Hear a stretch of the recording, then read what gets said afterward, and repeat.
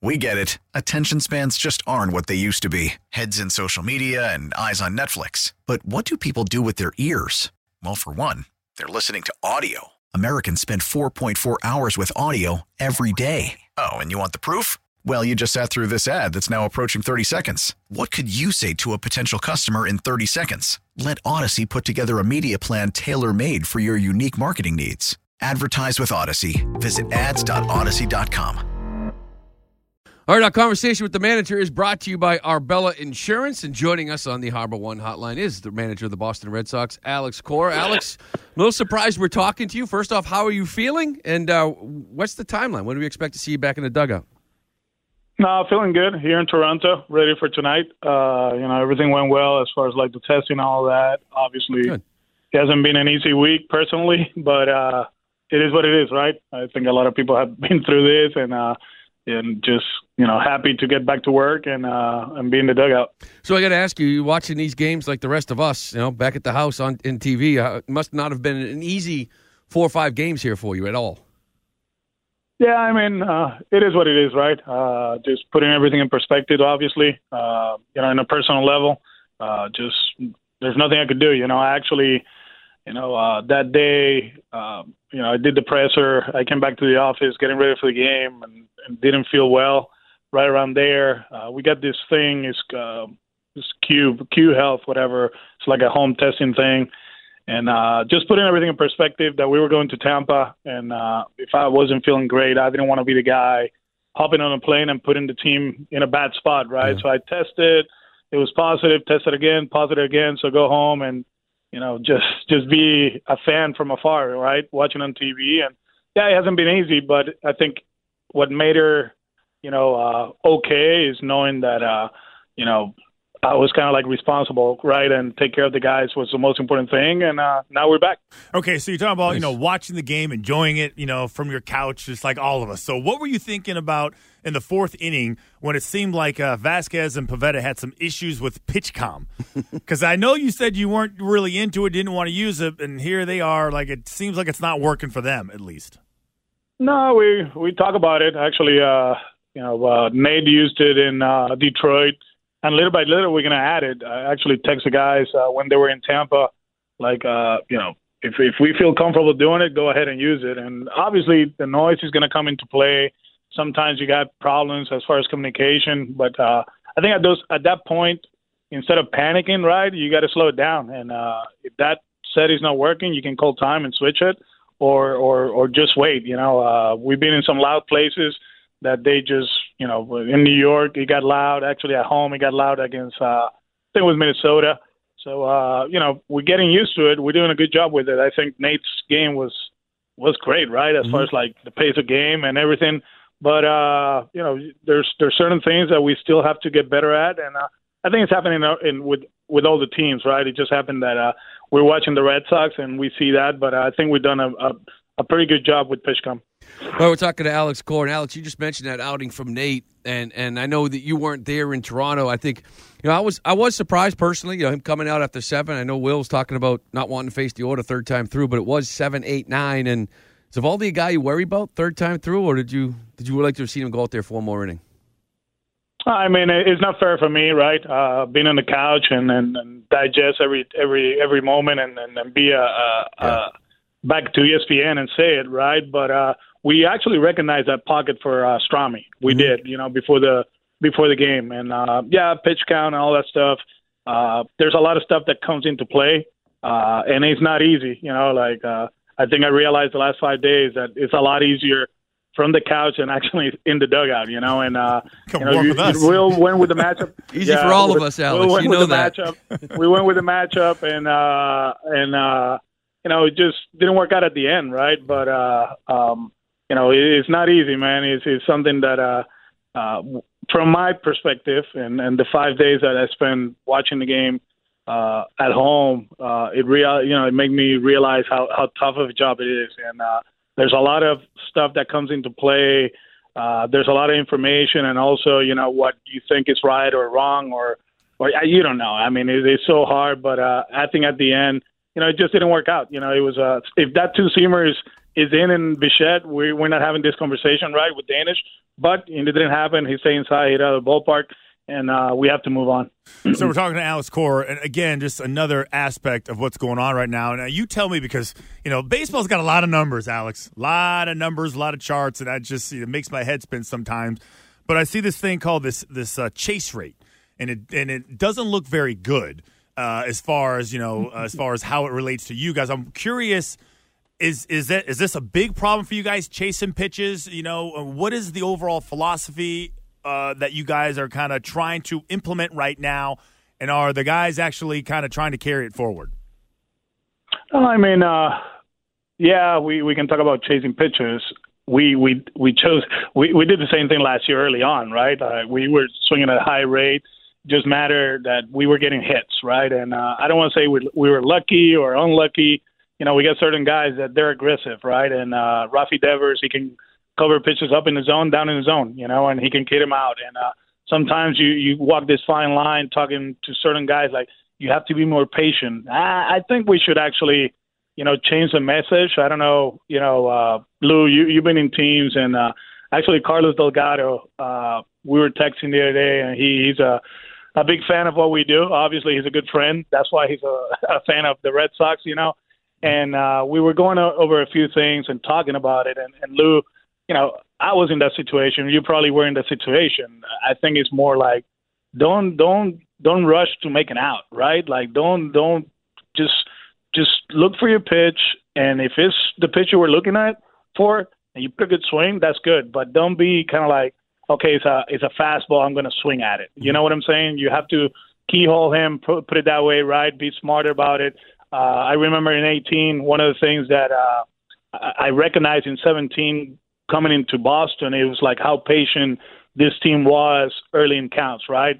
Mookie Betts, Xander Bogaerts. And one of the things I said in my presser was like, we're going to hunt fastballs in the middle of the zone and we're going to do damage. And you remember I said Mookie's going to hit a homer in the first pitch of the season, hit a bullet in left center against Archer.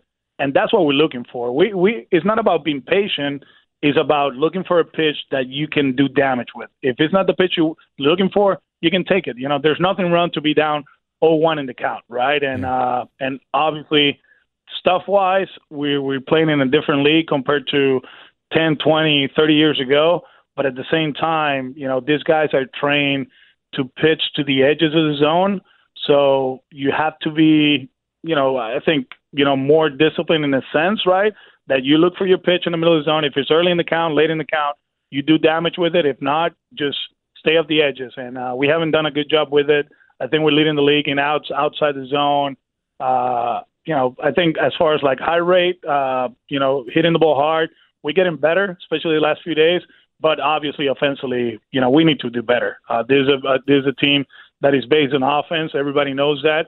And I do believe we're closer than what people think. But, no excuses. We haven't performed.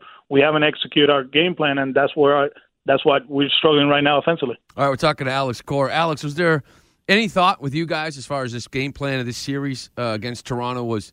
Because I saw you late. It was late when you listed Whitlock as a starter on Thursday to possibly see how these games go. Use Whitlock as a closer in these first 2 or 3 before committing. Was there any thought of closing with him? And you going with a kid in the minors on Thursday? No. Actually, the plan was for him to start on Thursday.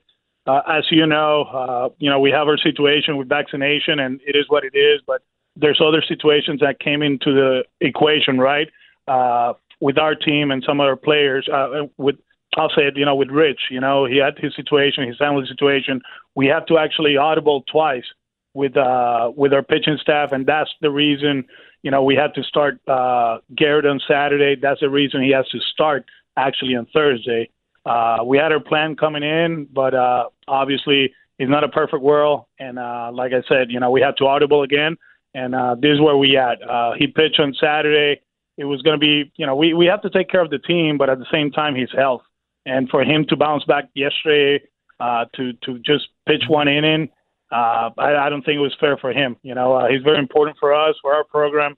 And I get it. We're not winning games. We're struggling. But it's only a part of the season. We're playing 162.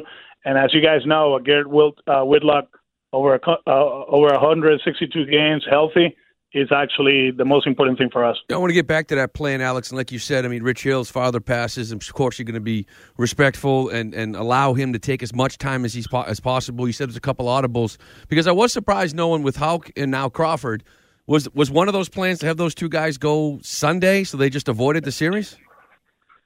The plan was actually for Cutter and Tanner, get most of the innings on Sunday, but obviously, it didn't happen, right? And we used Cutter on Sunday, and he did an amazing job, actually, an eye-opening outing for him, right? And it was a good one. So that's the reason we are where we are. Mm-hmm. Also, asking Tanner to go longer than usual, coming out of the bullpen is health reasons. And, I get it. People get discouraged and upset, because we're not winning games. But like I said, you got to think about 162, and sometimes, you have to sacrifice a few things early on for this to happen, over the course of the season. Alex, I think last year a lot of people talking about the kid down in AAA, Jared Duran, and I thought as an organization, you and others, I thought were pretty transparent in just talking about the things he needed to work on. So I want to ask you about Triston Casas.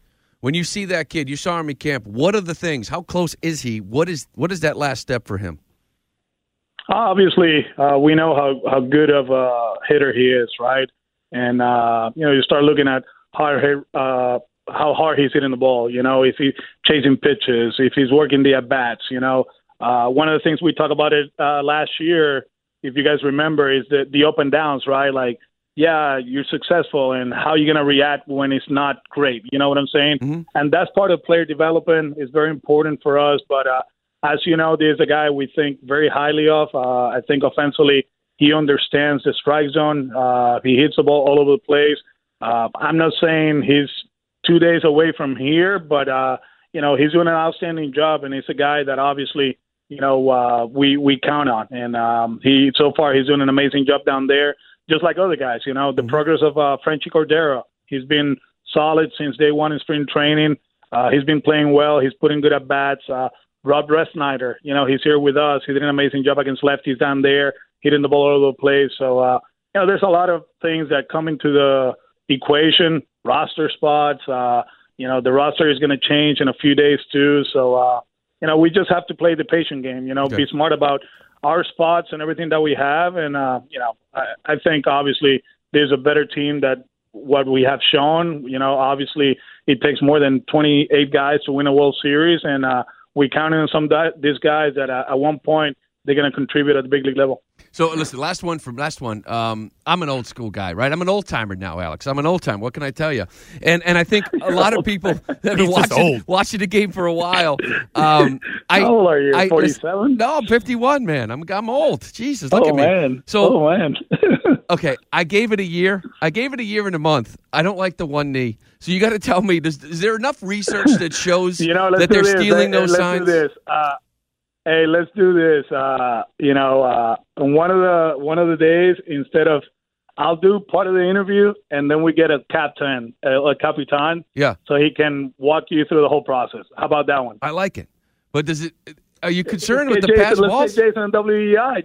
Jason WEI. Let's get him. Let's go. Yeah. I'll get him in the studio. Yeah, but not right now.